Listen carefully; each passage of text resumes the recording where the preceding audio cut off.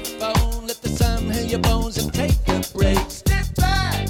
You're clinging to a ledge, too close to the edge to stay intact. Are we gonna protect ourselves, or do we let temptation pull us down? Are we gonna connect ourselves? We could make the system turn around as we travel along the road. We can get diverted easily. Don't I know only too well the consequences? Step back from the news you'd be reading, cause it's probably propaganda. Step back, and don't be surprised it's there to confuse ya. Step back, look beyond yourself and keep looking at the bigger picture.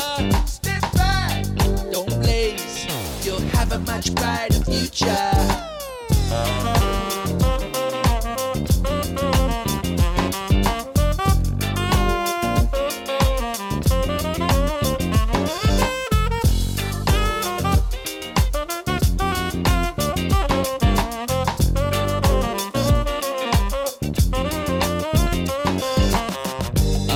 Respect ourselves, or will we let obsession pull us down? Are we gonna control ourselves, or do we crave attention all the time? As we travel along the road, we can get distracted suddenly. Don't I know only too well the consequences?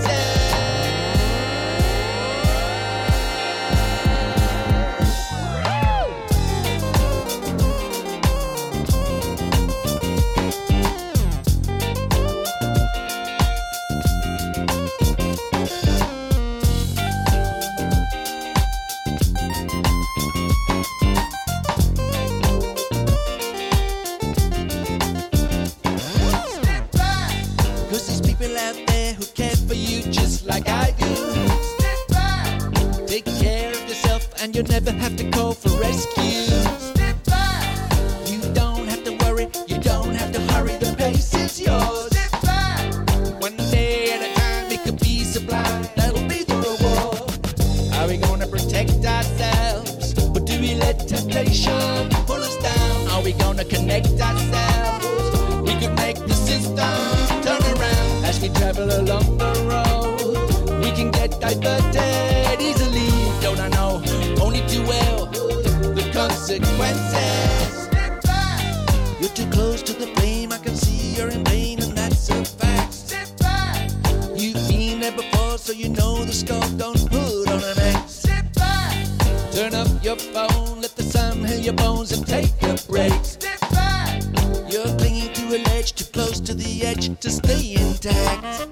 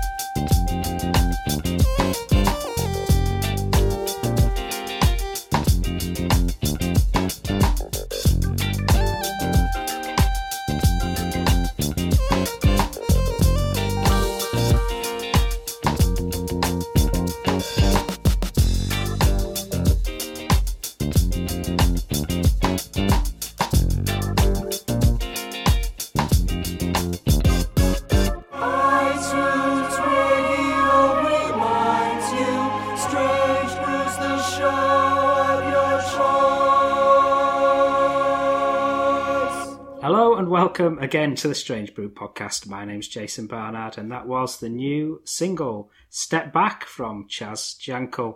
Many of you will be very familiar with Chaz as one of the core members of the Blockheads and also his solo material. And this two-part podcast will be covering the whole range of Chaz's career, right back from the early 70s and right up to the present. We heard a little bit of that with Step Back. Welcome, Chaz. Hello, Jason. Hello. Do you want to tell us about Step Back? It's great, first of all, to feature a new song of yours, and that does seem to encapsulate many of your influences. It does seem to be very much of your sound. Yeah, I mean, what I've realised with me is I sometimes have very fertile periods in terms of, composing and writing, and then I go into little dips, a bit like a sort of, like hills and valleys, so to speak. I was, a few months back, I think it was last summer, my wife and I travelled down to Barcelona. From London, we took the train all the way. We stayed at a hotel for a few days. And at the hotel, they were playing Rare Soul, just in the background. Everywhere you went, there was always... And I didn't even know, I mean, to be honest, I didn't recognise anything, really, but it all was really good. Anyway, it must have seeped into my consciousness, because when I got back home, a couple of weeks later... Well, maybe not even that long. I just started. I picked up my bass, and I just started playing the bass riff that's on Step Back. And to be honest, the whole song then grew from there. I had certain things I was thinking about that I wanted to talk about, and then I thought, wow, I'd love to get Dave Lewis, who is the sax player, one of the sax players of the Blockheads. I thought he'd be great to have as a feature on the track, and that was it. Really, that was it. It was a very uncomplicated song to write. Yeah. They're often the best out of though. Well, yeah, usually I think if there isn't I used to think that there is a struggle involved, but it's, I don't have a formula for writing. And often the form of a song is the hardest thing, structure, for me to work out. But in this particular instance, it just fell into place. Just very grateful for it, really. And the lyrics, they do seem to resonate at the minute. Well, I absolutely. I mean, in a way, that's a coincidence. I was just writing from my heart at that moment about, the woes, the problems. If you just grasp anything you can, if you identify with anything you see and say, I want that. Any object, or, this idea you've got to party hard because everybody else is doing it. Everybody is on their phone all the time, just like we are at the moment. But, I would say particularly the younger generation, it's a dopamine fix for them. Yeah. And that's it's a real issue because, likes and not having likes. And so I do mention this in the song, switch off your phone, heal your bones, let the sun heal your bones. And I'm sitting out here and I'm doing both. I'm on the phone. I'm like, the sun is healing me. But, I really just take equal enjoyment just being in the woods or just being in nature. I take a lot of nature photographs, a lot of photographs of leaves and trees and, well, particularly flowers and anything that's alive and just being itself, really. Because, I noticed that the brain is a very sort of distracting organ in our body. I mean, we get carried away with this thought, that thought, this thought. I've been reading Eckhart Tolle of recently and really getting to his book, The Power of Now. And he talks about, amongst other things, the silence between words, the silence between notes in a song, and says that's really our essence, is we come from silence, we'll go back to silence. When you consider that, it's beyond thought. It's the silence, the dust, but everything behind this universe, I think is beyond thought, so to speak. We've gone in deep. I see what's happened here, but I'm just explaining where I'm up to right now. I think we have to be cautious identifying. Just because our brain says, it sees something, we shouldn't just grab it. We should be a witness to that. Think, do I, be conscious, be present, live in the now, be more present. Think about, do I need that or not? Is it good for me? Is it not? So I think those thoughts have been, these ideas have been resonating with me of late. And I think those feelings were at the backbone of Step Back. Brilliant. So what we're going to do now on the show is we're going to go right back to the beginning and then slowly build ourselves up across two podcasts and go in depth in relation to the range of material. And one of the things that some people may not know is actually you had a musical career prior to the Blockheads, and one of the bands that you played in prior to the Blockheads was Byzantium, and we have a track, why, or maybe it's because, which it's just a very different sound. It's a bit more progressive, a bit more mellower. Very, very different to what came later. Yeah. But am I right? The origins of that band, was it you at art college? Well, they were a band, a school called UCS. The other characters in the band, but I wasn't, and I joined the band. And but you know, the thing was, they were really, what I remember about it was they were really into sort of like Jefferson Airplane, that end of the musical spectrum. You know, more hippie kind of music. And the thing was, because I was the new boy in town, so to speak, or the new guy in the band, my musical influences, I suppose in a way, I hid them for a while. But and mine I would say were more, you know, Afro-American, African. You know, like I used to like bands like The Who, The Small Faces, the rockier edge and soulful British bands, Jimi Hendrix. I like that as well. But I would say they were more into a kind of soft rock. With a sort of jazzy overtone, and I think with While Maybe It's Because I think that was one of the first, or one of the only songs I actually wrote for the band, and I don't even know if we ever played it live, maybe once, but it was, you know, I remember there was a producer called Stuart Taylor, and there's a line in that song, While Maybe It's Because, I say, maybe it's because I'm tenacious, and he announced to the studio, he said, I've got a better idea about, you know, how to sing that line. He says, maybe it's because my bathroom's spacious.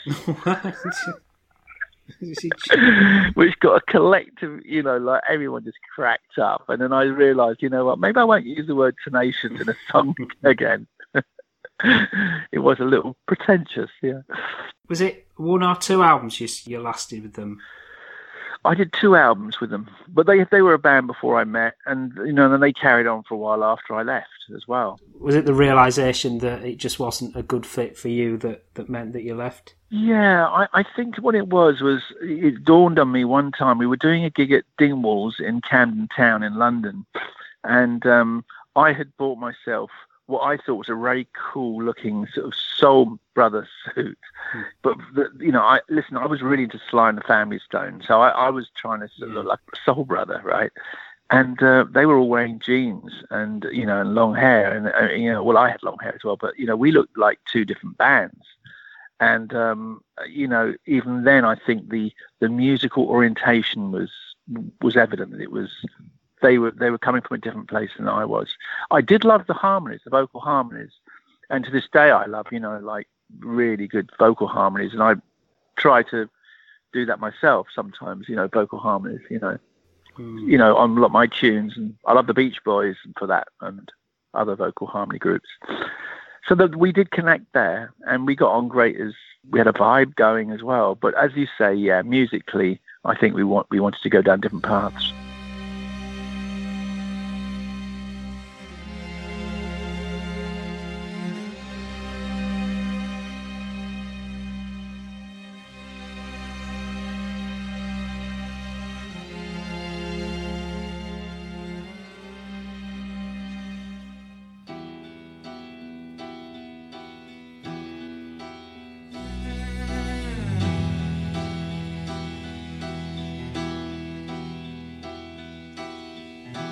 Why do you keep me standing here all alone?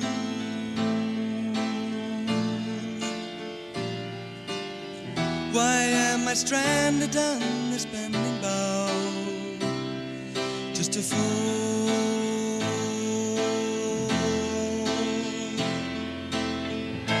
Maybe it's because I am tenacious.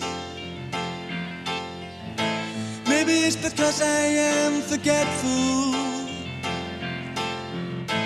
Maybe it's because I am for what I am, but you're the one I love. You're the one I love. You're the one I love. You're the one I love. You're the one I love.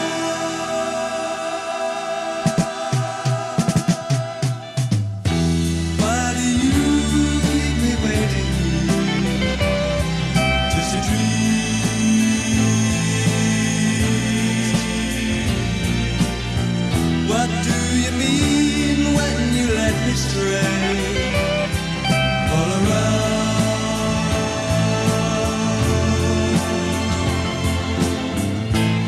Is it because I think I want you? Is it because I think I need you? Maybe it's because you think I love you. But please don't be so cruel. Please don't be so cruel. Please don't be so cruel. Please don't be so cruel. Please don't be so cruel. Please don't be so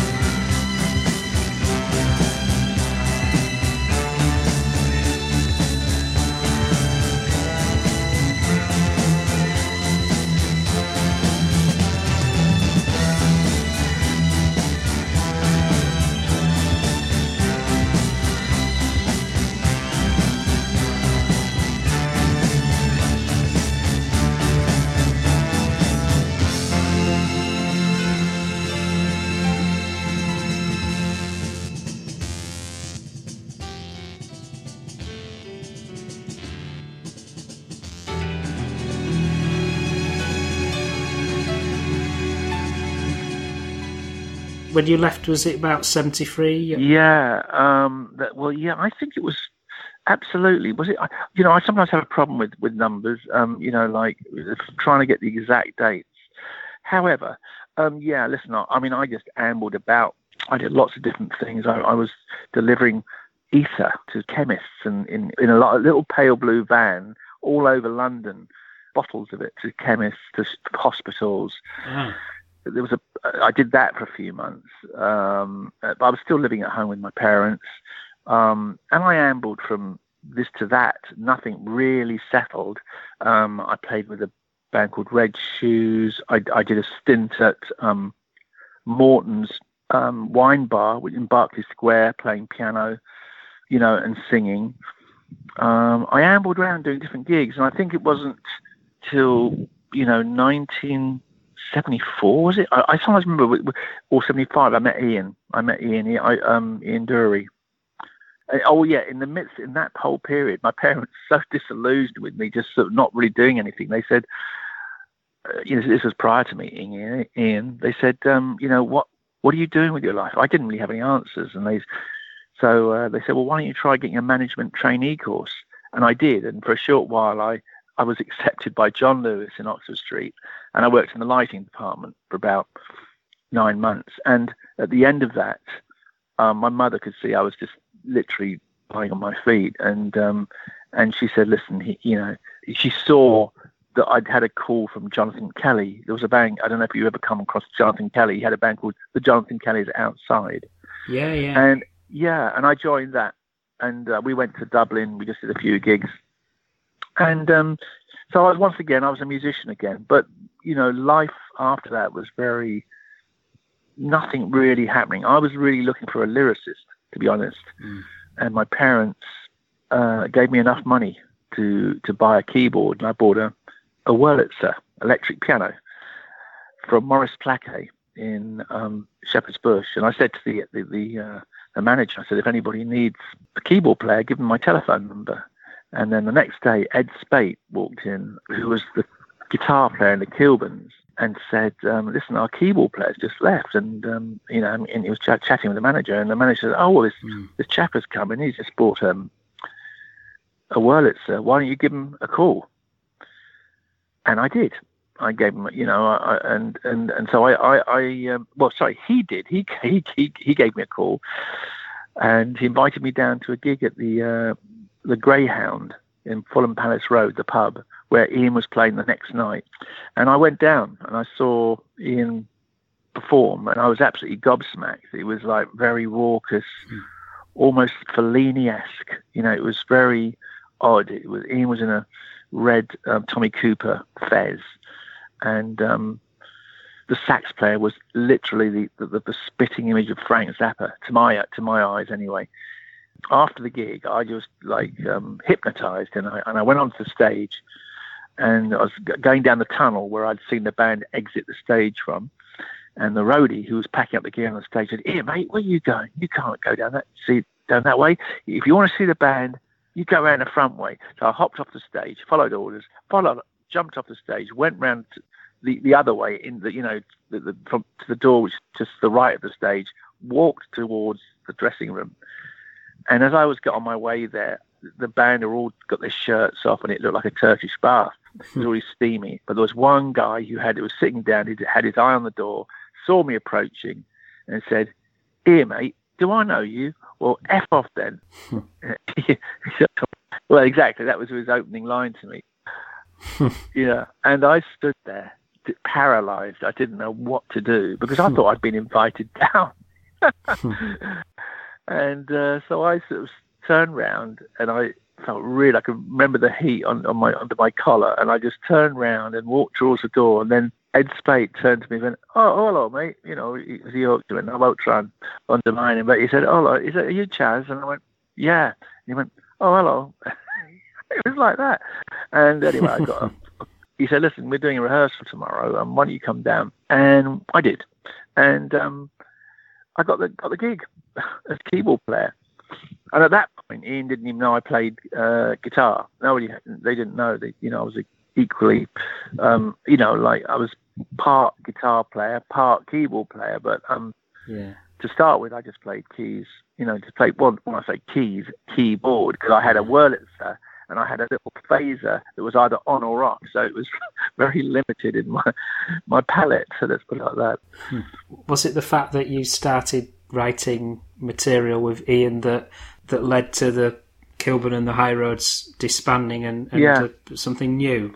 Well, I think so. I think Ian was just, worn out just doing pubs. He was the king of the pub circuit. But because, opportunities were few on the ground, it was, for the sort of material he was singing, no major record label had signed him. Kilburn's had they had a couple of albums, didn't they? One was called Handsome. Yeah. I don't really know a whole lot about that period, so I don't want to talk about that. No. Don't feel unable to.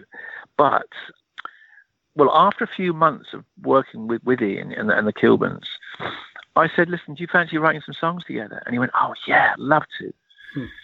So we started writing some, so he kind of switched off from playing live gigs, and we started writing.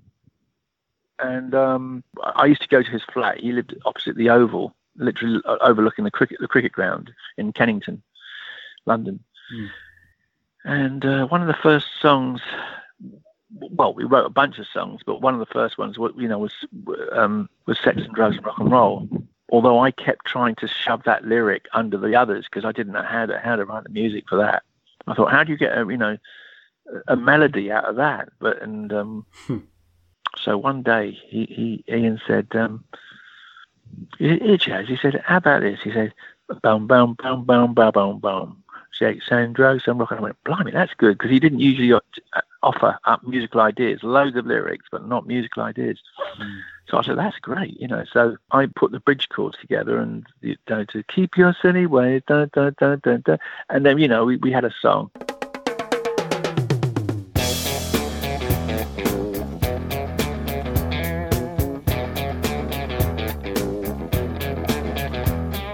Sex and drugs and rock and roll is all my brain and body need. Sex and drugs and rock and roll is very good indeed.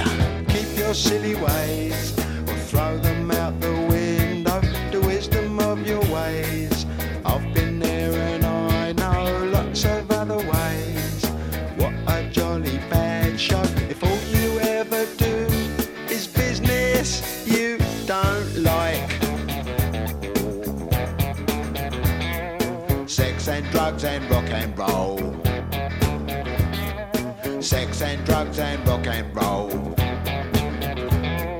Sex and drugs and rock and roll is very good indeed. Every bit of clothing ought to make you pretty. You can cut the clothing, grey is such a pity. I should wear the clothing of Mr. Walter Mitty. See my tailor, he's called Simon. I know it's going to fit. Here's a little bit of advice, you're quite welcome, it is free. Don't do nothing that is cut price, you know what they'll make you be. They will try their tricky device, trap you with the ordinary. Get your teeth into a small slice, the cake of liberty.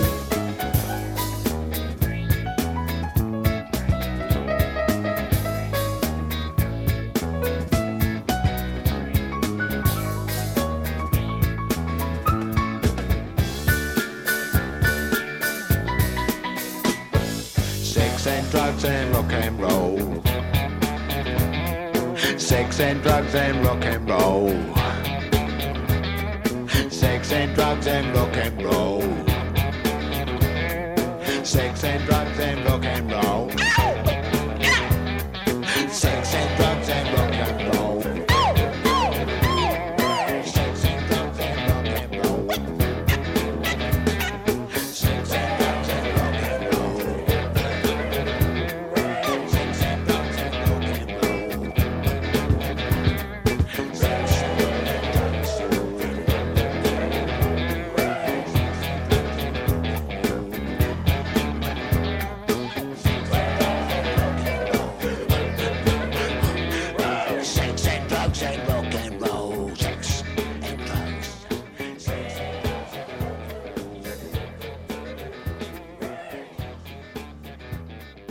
we were demoing at that time. Ian and I were going to this demo studio called Alvic in Wimbledon, run by Al and Vic. Alvic. And it's a funny name, that. And I can't remember if it was Al or Vic, but one of them said to us one day, listen, Ian was playing drums and I was playing bass and all the other instruments, and Ian was singing the vocals, his lyrics. He said, listen, lads, he said, I know it's great bass player and drummer. Do you want to, I think you should give him a call, if you want, a hand with your demos. And we said, great. So he knew about Charlie Charles and Norman Watt-Roy. So they came down to the studio, and the first session we did, I think it was Sweet Gene Vincent, Sex and Drugs and Rock and Roll, and Blockheads. The song Blockheads, right? Yeah. And we played them. It was a great vibe. And then we go into the control room after we played the songs, and Blockheads is playing on playback. And Charlie Charles, the drummer's got Ian's lyric in his hand, and he's reading through it, and he sees the line, "You must have seen parties of Blockheads with shoes like dead pigs' noses." And he looks down at his shoes and he goes, "Ian, that's me." He goes, "That's me." And Norman goes, "Yeah, we're the Blockheads." And, and high fives all round. Suddenly, the name of the song has jumped off the lyric sheet, has become the name of the band, even though there wasn't a band. But they were to then, let me keep this in sequence. So we then wrote more songs, Ian and I wrote more songs, and then we demoed the whole of New Boots and Panties with Charlie and Norman in Bermondsey, with a guy who was later to work with, a guy called Philip Bagnall. He had this little damp recording, a TIAC in a basement of a house in Bermondsey. And that's when we demoed New Boots and Panties. And then we went on to the workhouse in the Old Kent Road and recorded it again. So, and got it for real, because it was a proper studio, and, it was actually Manfred Mann's studio. And after we'd recorded it, Ian's management wanted us to go on tour. And we said to Charlie and Norman, would you come on tour? And they said, only if we can bring the rest of our band. They were in a band called Loving Awareness. Before they started doing sessions, they were in a band called Loving Awareness. And they said, can we bring the rest of our band? And then we'll come on tour. And that was Johnny Turnbull and Mickey Gallagher. Right.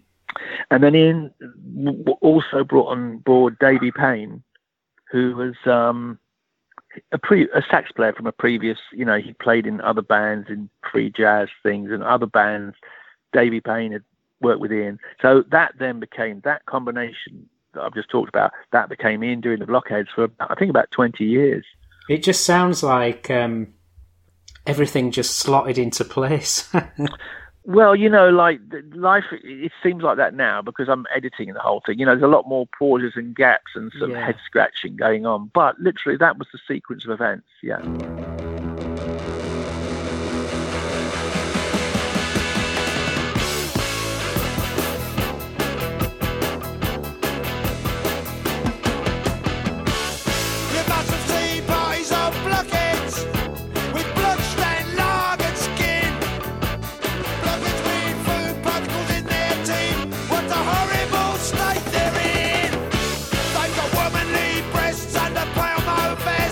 Shoes like dead pigs.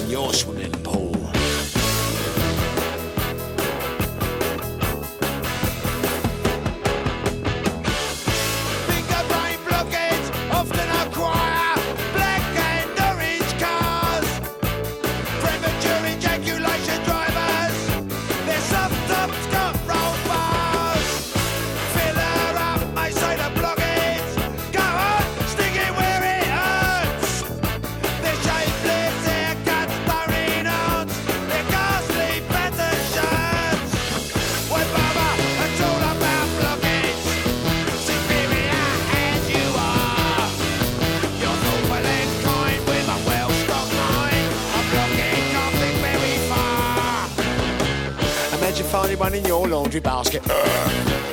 Banging nails in your big black dog!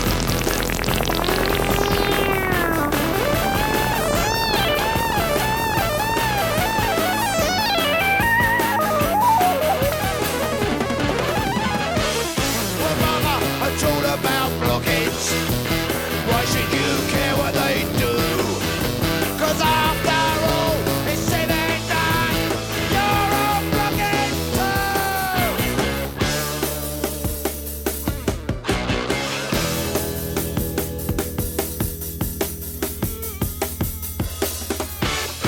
Blockhead! Blockhead! Blockhead!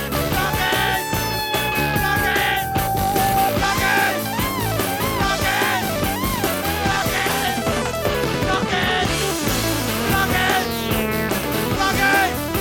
Blockhead! Blockhead! Blockhead! Blockhead! Blockhead! Blockhead! Blockhead! Our next song is Sweet Gene Vincent, and you mentioned before that that's amongst the sort of first batch of songs Yeah, that you wrote with Ian. yeah. In terms of that songwriting process, was it the music that came first, or was it the sort of lyrical ideas, or was it a bit of both? Well, to start with, in our working collaboration, it generally seemed to be the lyrics would come first. I think "Wake Up" was one of the first songs which is a song before Sweet Gene on New Boots and Panties. That was one of the first songs where I actually, had a riff, and I said, "Hey, check this out, Ian." And he probably had the idea of writing "Wake Up," and it was a very different form.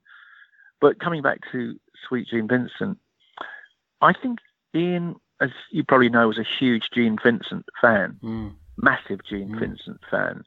He could identify with Gene, and I think there's a song. This isn't to belittle Ian by any means, but there was a song I think that started with "Blue Jean Baby," that was a reference to Gene Vincent, and Ian definitely wanted to start slow and then speed up. Other than that, then I wrote to his lyric, I think. I've read that he'd spent quite a while crafting those lyrics.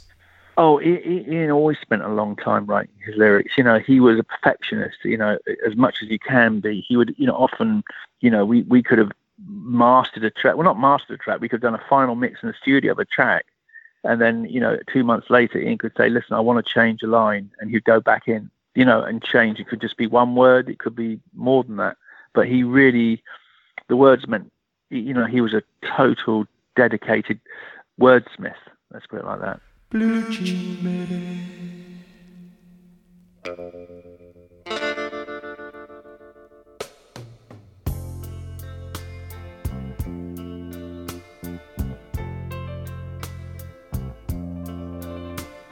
Skinny white sailor, the chances were slender, the beauties were brief. Shall I mourn your decline with some Thunderbird wine and a black handkerchief? I miss your sad Virginia whisper. I miss the voice that called my heart.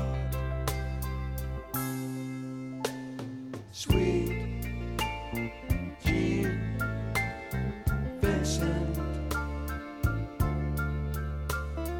young and old and gone.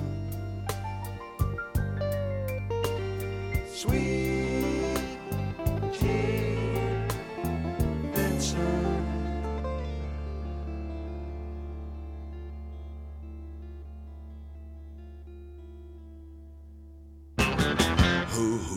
Who slapped John?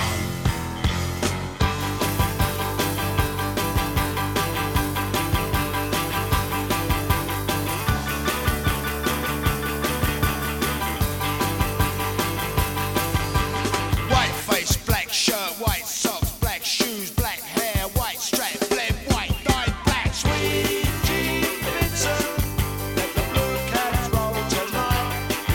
At the sun come on in the Union Hall, the ball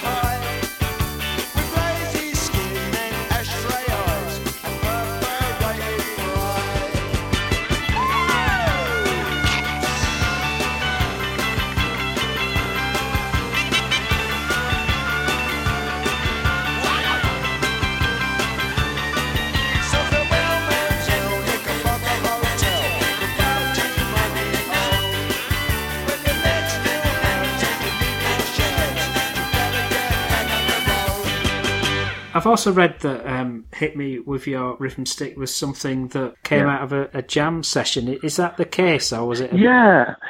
Well, interestingly enough, I was talking about Wake Up a second ago because it's relevant to this. So at the end of Wake Up, let me start. Let me backtrack a little bit. Yes, I went down. Ian was renting a house in Rolvenden, and he had a Fender Rhodes in the living room and a drum kit and a drum machine, and he was just jamming. We had the drum machine keeping a kind of pulse. It had a sort of bossa nova beat ish, an old Roland 606 for those or 78, I think it was a CR78 Roland drum machine, and it had cha-cha and bossa nova and those sort of beats on it. Anyway, he was playing along with that, and I just started jamming on a kind of dun dun dun dun dun dun dun dun dun dun, like a little kind of rhythmic motif on the Fender Rhodes. And anyway, we hung out for the day, and we chatted, had a laugh, and that night I said, "Listen, I'm going home." And I went home. I was living in Eastcote, not far from Harrow, that part of North London. And we at that point, my girlfriend Teresa and myself, we had a house, and we were renting a house, and I had a piano upstairs, just an upright piano. And I think I was just listening to Wake Up and Make Love, and because I really liked the outro, and I didn't know why it was.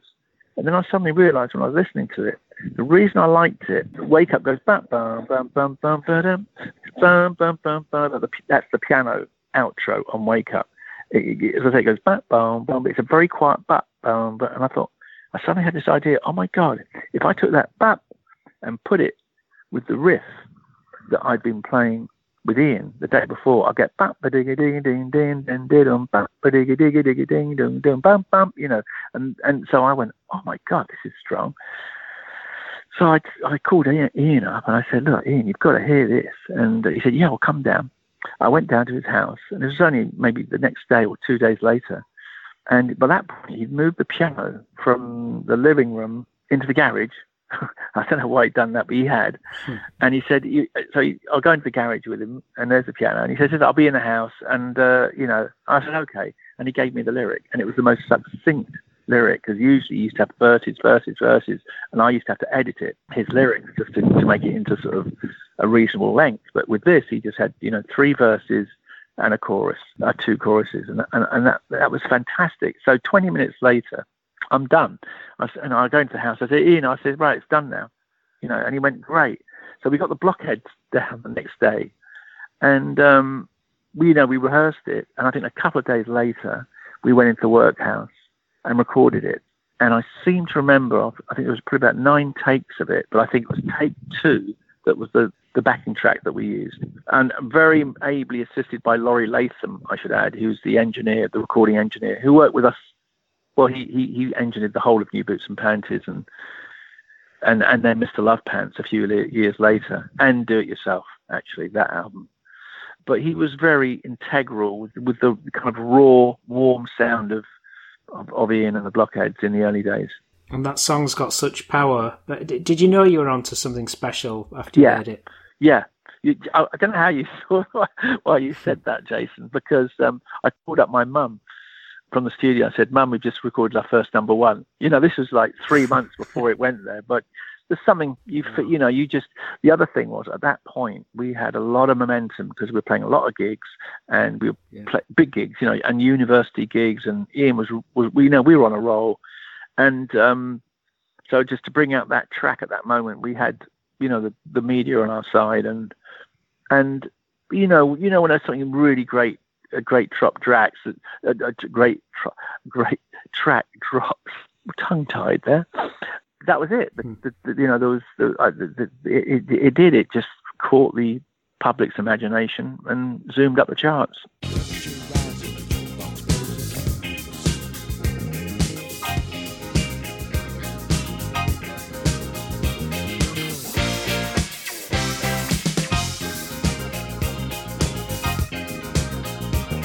The deserts of Sudan and the gardens of Japan, from Milan to Yucatan, every woman's, every man.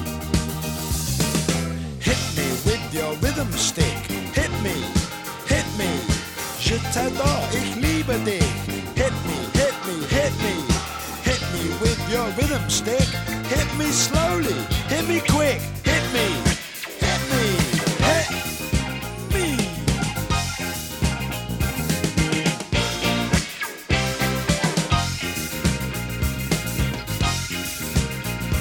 In the wilds of Borneo and the vineyards of Bordeaux, Eskimo, Arapaho, move their body to and fro. Hit me with your rhythm stick. Hit me, das ist gut, say, fantastic. Hit me, hit me, hit me. Hit me with your rhythm stick. It's nice to be a lunatic. Hit me, hit me, hit me.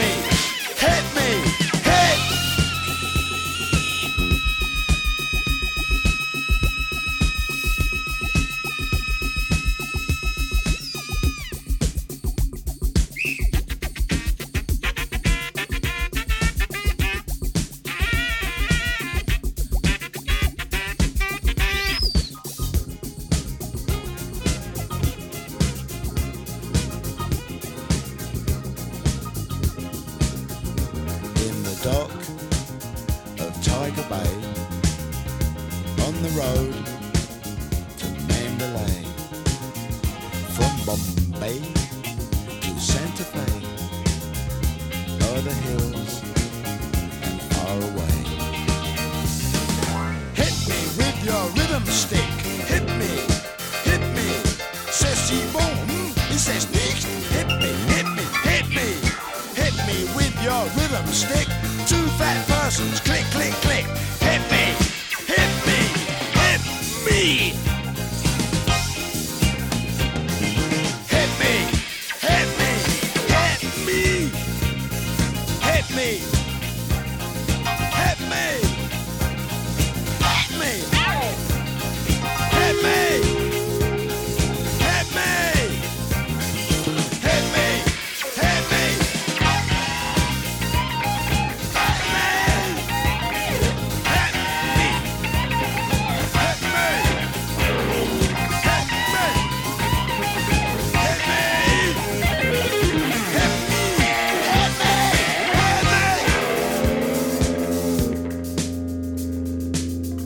And it's easy to forget how big you were, for a year or two, the albums in that period and the tours, etc. That must have been something else compared to a few years before. Yeah. In a way it was wonderful because it was a validation of all, what we'd done, and I mean, Ian was offering up something very different as well. Back then there was very few singers singing in their, natural voice. Yeah. It was Charlie Gillett who actually prompted Ian to find his natural voice, because I was in the middle of doing an overdub on Partial to Your Abracadabra, which is another song on New Boots and Panties. I was actually in the studio on my own with headphones on, playing an guitar overdub. Suddenly the door opens, which is most unusual, and not you don't do that when somebody's in the middle of recording. In strides Charlie Gillett, right? He had anyway. Then he moved out again. I can remember it to this day. And then he said to Ian afterwards, when he heard Ian's vocal, he said, "Ian, why do you want to sound like Barry White?" And that did it for Ian. He thought, right, okay, from now on, And that was it. That was the turning point. Ian, found his own voice. Wasn't afraid to use his own voice. There's two aspects of that. One of which is the sound of you as a band, which was utterly unique, but then added to Ian's vocals, which were so honest in a way. So you put those combinations together, it's just so unique. He was and is to this day totally idiosyncratic. And then, I think people like the Sex Pistols and the Madness and Jonah Louie and a lot of acts, really can say thank you to Ian, because even to this day, you know, I don't want to mention bands' names, but it's some massive bands, and they still sing in Americanese. Yeah. They still, and they come from Surrey and places like that, And so Ian said, "No, I'm not going to do that. I'm from Billericay. I'm Billericay Dicky, and he gave a voice to people who didn't have a voice really, and to a lot of disenfranchised people as well. People who lived on the fringes of society. Plasto Patricia, for example, that's a song which really appeals to a lot of people. So that was the thing with Ian. Ian didn't really care about genres either. He wrote lyrics, and I just tried to paint the right picture for that, just the right environment.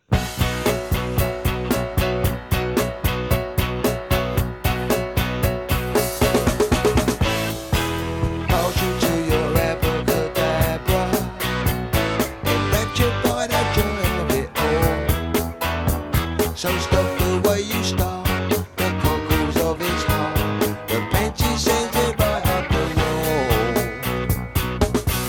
Please stop it, it likes it, tickles it to death in a way. These lovely boots exist to drive it round the twist, the call of nature must be obeyed.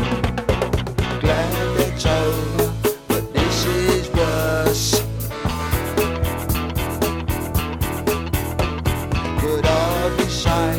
It had been coerced. Stop it, cause it likes it, it's worse.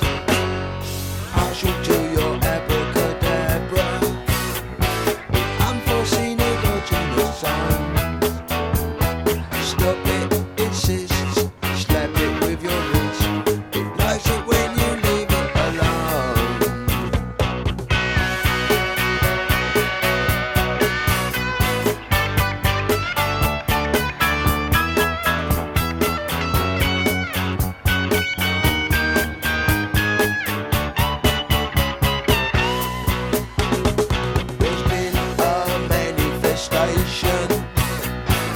Nature made it answer the call. It simply can't resist boots and pants like this. Abracadabra for all. Glad that's over, but this is worse. Roll it over, too perverse. Stop it, cause it likes it, it's worse. Partial to your abracadabra,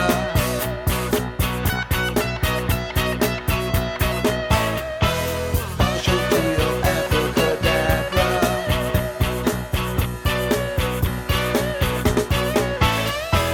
partial to your abracadabra, partial to your abracadabra.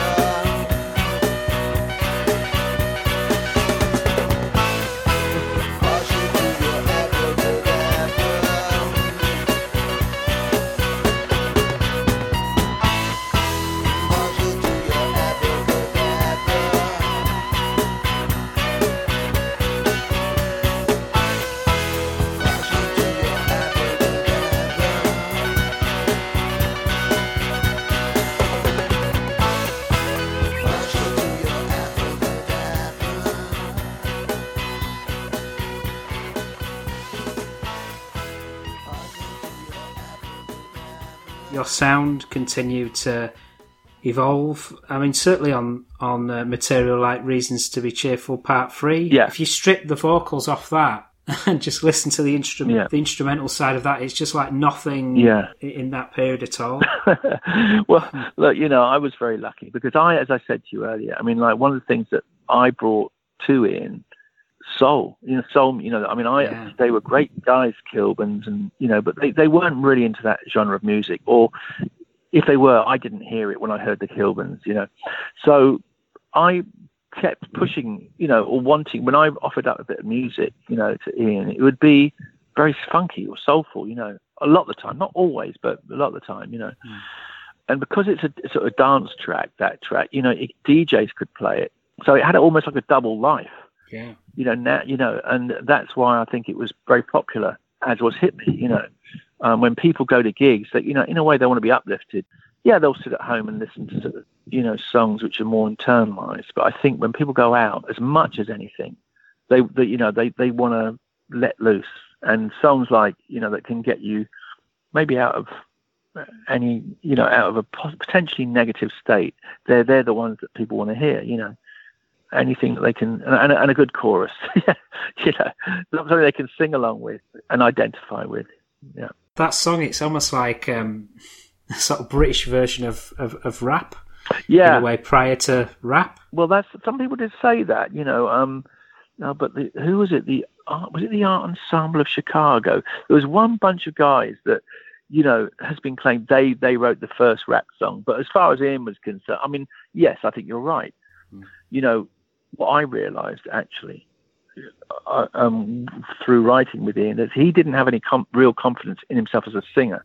So what I tried to do, and I did it on Rhythm Stick, was create the music, the lift, the kind of the ebb and flow. I put it into the music, and let Ian just be the do spoken word over the top of it in a way, So, but I did encourage him to sing more, but in Reasons he just says it, he just says speaks his lyrics. Yeah. But as I say, a lot of the time it's because he didn't have the confidence to sing it.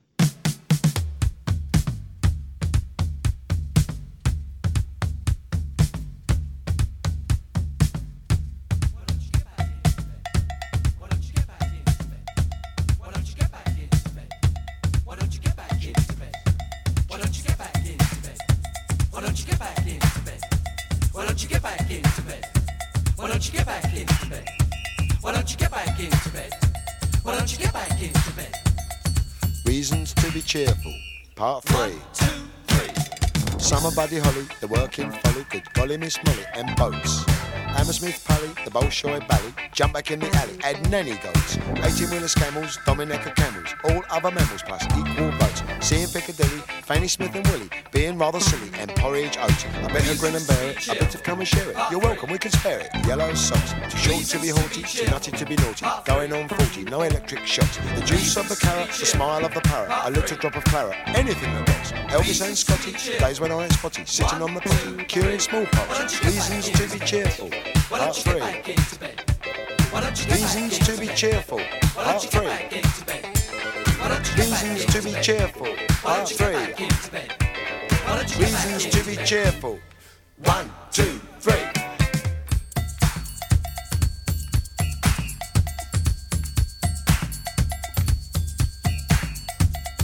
Reasons to be cheerful, part 3.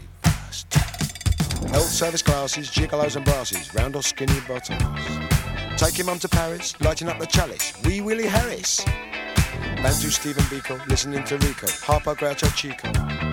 Cheddar cheese and pickle, the Vincent motorcycle, slap and tickle.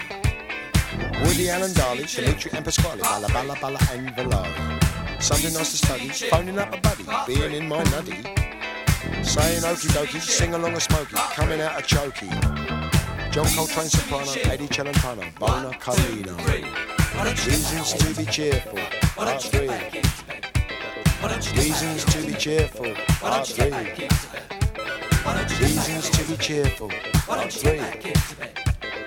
Reasons to be cheerful, 1, 2, 3.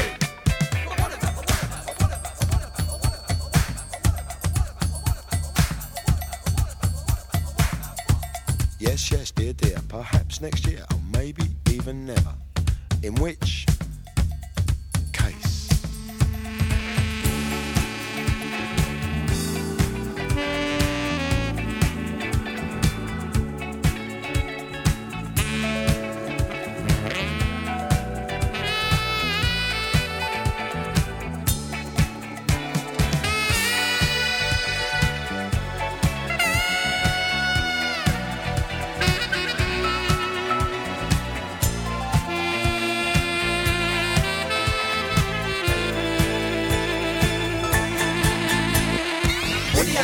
Cheerful, part 3. Reasons to be cheerful, part 3. Saying okie dokie, sing along a smoky, coming out of chokey. John Coltrane soprano, Eddie Celentano, Bona Carlino. 3. Reasons to be cheerful, part 3. Reasons to be cheerful, part 3.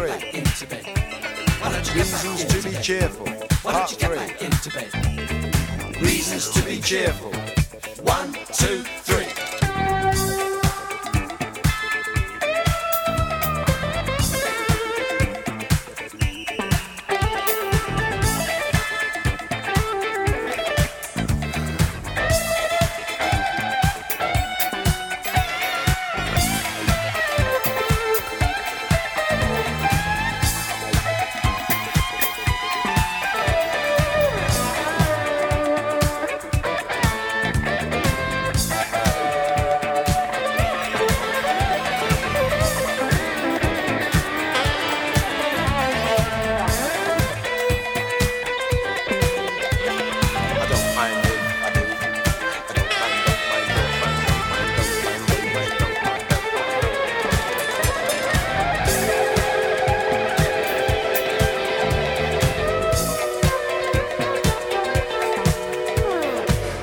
Soon after this period, you decided to venture and record solo material. Was that planned as alongside the Blockheads, or basically taking a break? You from know, that? I was being, I suppose, quite prolific, and often sometimes the material I'd come up with wouldn't be suitable for Ian. It might be too melodic, you know, because of Ian's melodic lack of confidence, and you know, he had a narrow range, very idiosyncratic delivery, but some material wasn't suitable for Ian. So I think it was just natural I went off on my own, really. Yeah, it was just natural I went off on my own. So I started recording on my own. I was very lucky because of the success of Rhythm Stick and some royalties, I had enough to build a studio, which I called East Coast Studios, which was in Kensal Rise. And I got together with Philip Bagnall, who I mentioned to you earlier, who had demoed New Boots and Panties. Between us, we built the studio, and we had just enough for an Atari 24-track tape machine, a mixing board that he got from Ireland, which coincidentally Bob Marley had recorded Exodus, so it had a bit of a heritage, this desk, and we set up the studio. And whilst that was being built, A&M had signed me on the strength of two songs. One was I Know Corrida, and another one was Am I Honest With Myself, Really? And so I was recording them I was recording I Know Corrida at the Townhouse at that point. That took quite a few weeks, and then when that was finished, I think this, you know, the studio, East Coast Studios, was ready for me to work in, and I carried on working on my first album on A&M, which I just called Chaz Jankel, which was spelled C-H-A-S at that point, Chaz Jankel. And you probably know about, you know, the Quincy Jones connection.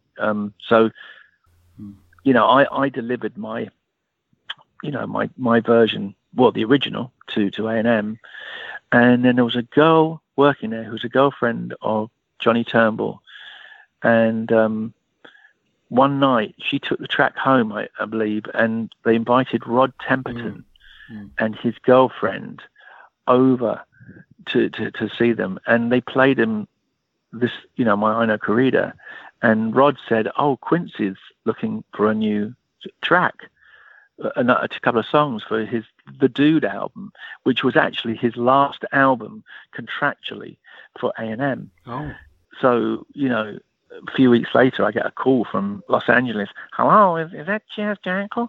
And I said, "Yeah." And he said, "Oh, okay, this is Quincy Jones' secretary, Stephanie, here. Would you object if Quincy was to record I Know Corrida?" And I sort of dropped the phone. I thought, you know, you got to be kidding. Do I object? You know, and so yeah, so we had to wait impatiently for, you know, a few weeks whilst recording. And I remember the day that, you know, a messenger arrived at the door of the studio with the 45 single, you know, and we rushed to the record player and put it on and saw How You Do It, because my original was 8.5 minutes 8.5 minutes long. His was a nice trimmed 345 with Louis Johnson on bass and Herbie Hancock on keys. You know, it was he wasn't taking any prisoners. But it was quite wonderful. You know, it was a validation. Ian actually said years and years later, because, you know, it was a bit odd for him, I think, that his buddy was now writing songs with, people Quincy Jones was covering his songs. And he said to me, this was many years later, maybe 20 years later, 18 years later, he said, Chaz, that I Know Corrido? He said, by dint of association, I did very well out of that. Only Ian could come up with that, those words. I've never forgotten. By dint of association.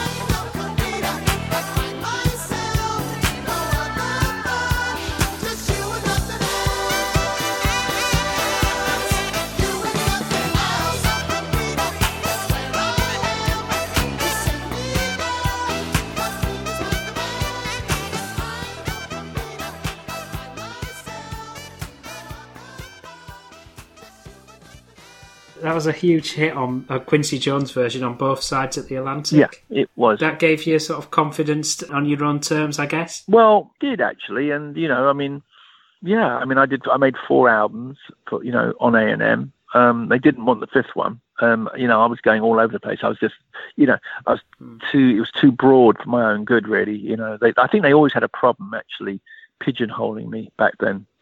But it didn't seem to matter to me. I mean, I was always sort of a bit skeptical about the whole sort of machine, the kind of, the corporate end, the way, like they present, a record label will present you how they want, and you're pigeonholed, and you have to you've got to be careful that you're not just somebody else's property, is what I'm saying, because if they give you an advance, you've done a deal with the devil, and you have to a financial advance. You have to accept the consequences to a degree. I think if you've got in a band, you can mark out your own, you've got your team handed, and you've got your own sound. But as a solo artist, you've got to be very cautious that they don't see you as in a certain way and market you and package you in that way, and I think I was a bit skeptical about that, which is why I took my foot off the pedal, really, I suppose, in terms of promoting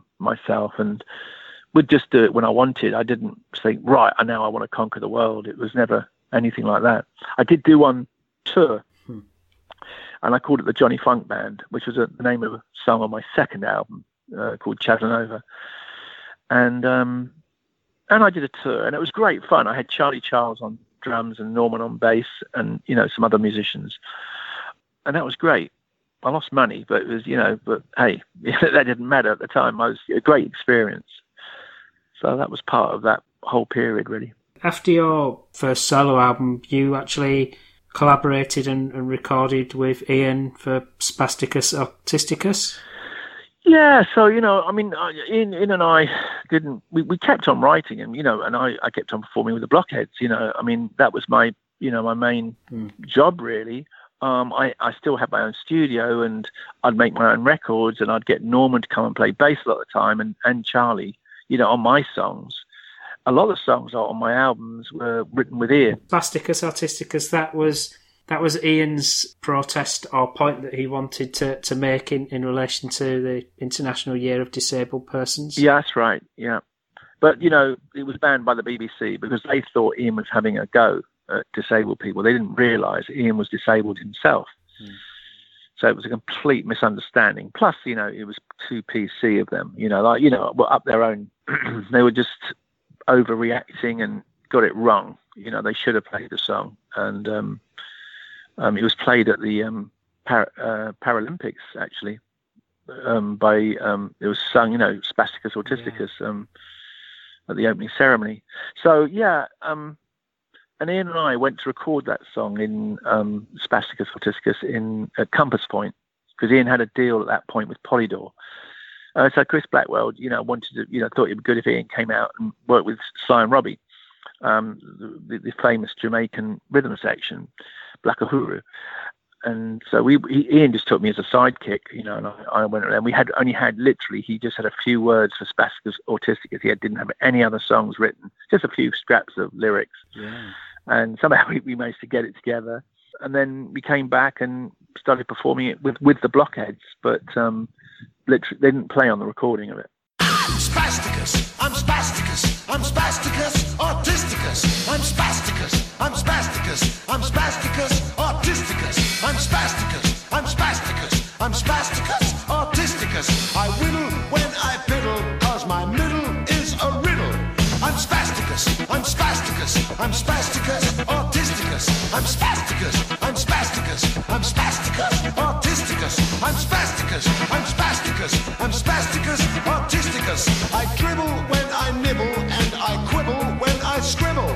Hello to you out there in Norman land.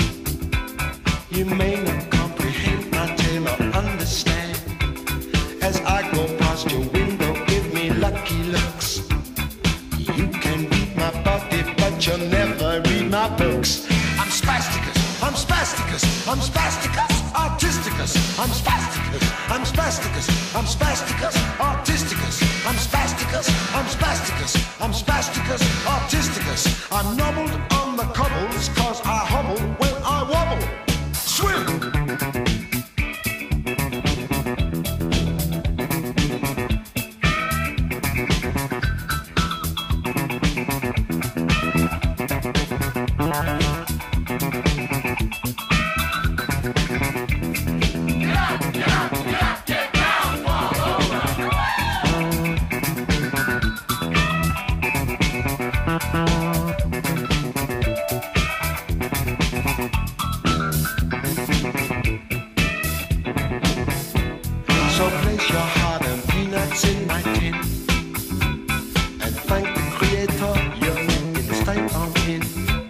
So long have I been languished on the shelf. I must give all proceedings to myself. I'm spasticus, I'm spasticus, I'm spasticus, autisticus, I'm spasticus, I'm spasticus, I'm spasticus, autisticus, I'm spasticus, I'm spasticus, I'm spasticus, autisticus. 54 appliances in leather and elastic. 100,000 thank yous from 27 spastics, spasticus, spasticus, autisticus, spasticus, spasticus, spasticus, autisticus, spasticus, spasticus, spasticus, autisticus, whittling, whittling, skittling, diddling, fiddling, diddling, whittling, diddling, spasticus.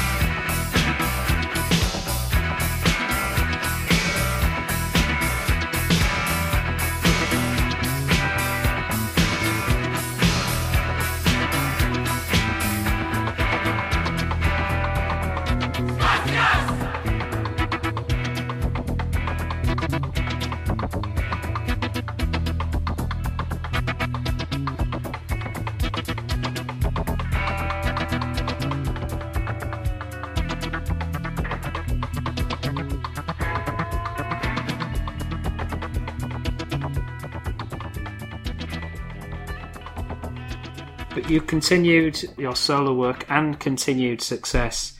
And also it does link in with what you were saying about collaborating with Ian. Glad to Know You, because that was co-written with Ian. And also another solo hit for you. Yeah, it became a huge dance hit in America. And to this day, it's still played by a lot of, what's the word? Not elderly DJs, sort of like mature. And, and even a lot of younger people know about the song. Yeah, it's a kind of, four to the floor kind of club anthem, really.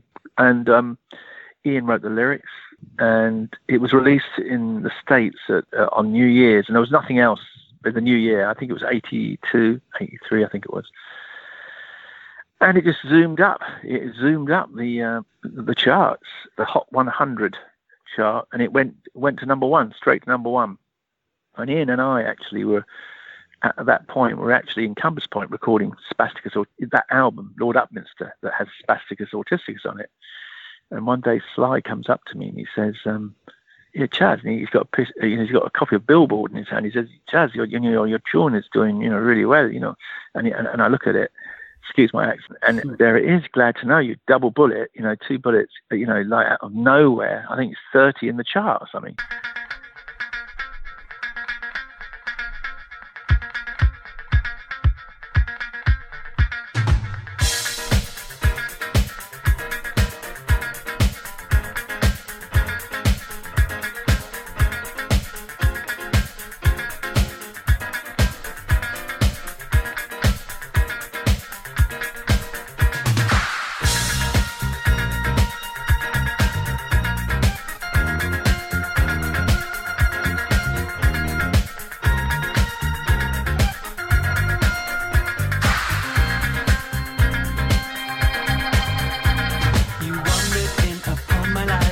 haven't lost me yet.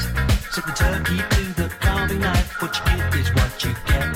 A fresh and lovely summer's day we thought would never end. Set the bloodhound to the staggered bay. I thought you were my friend.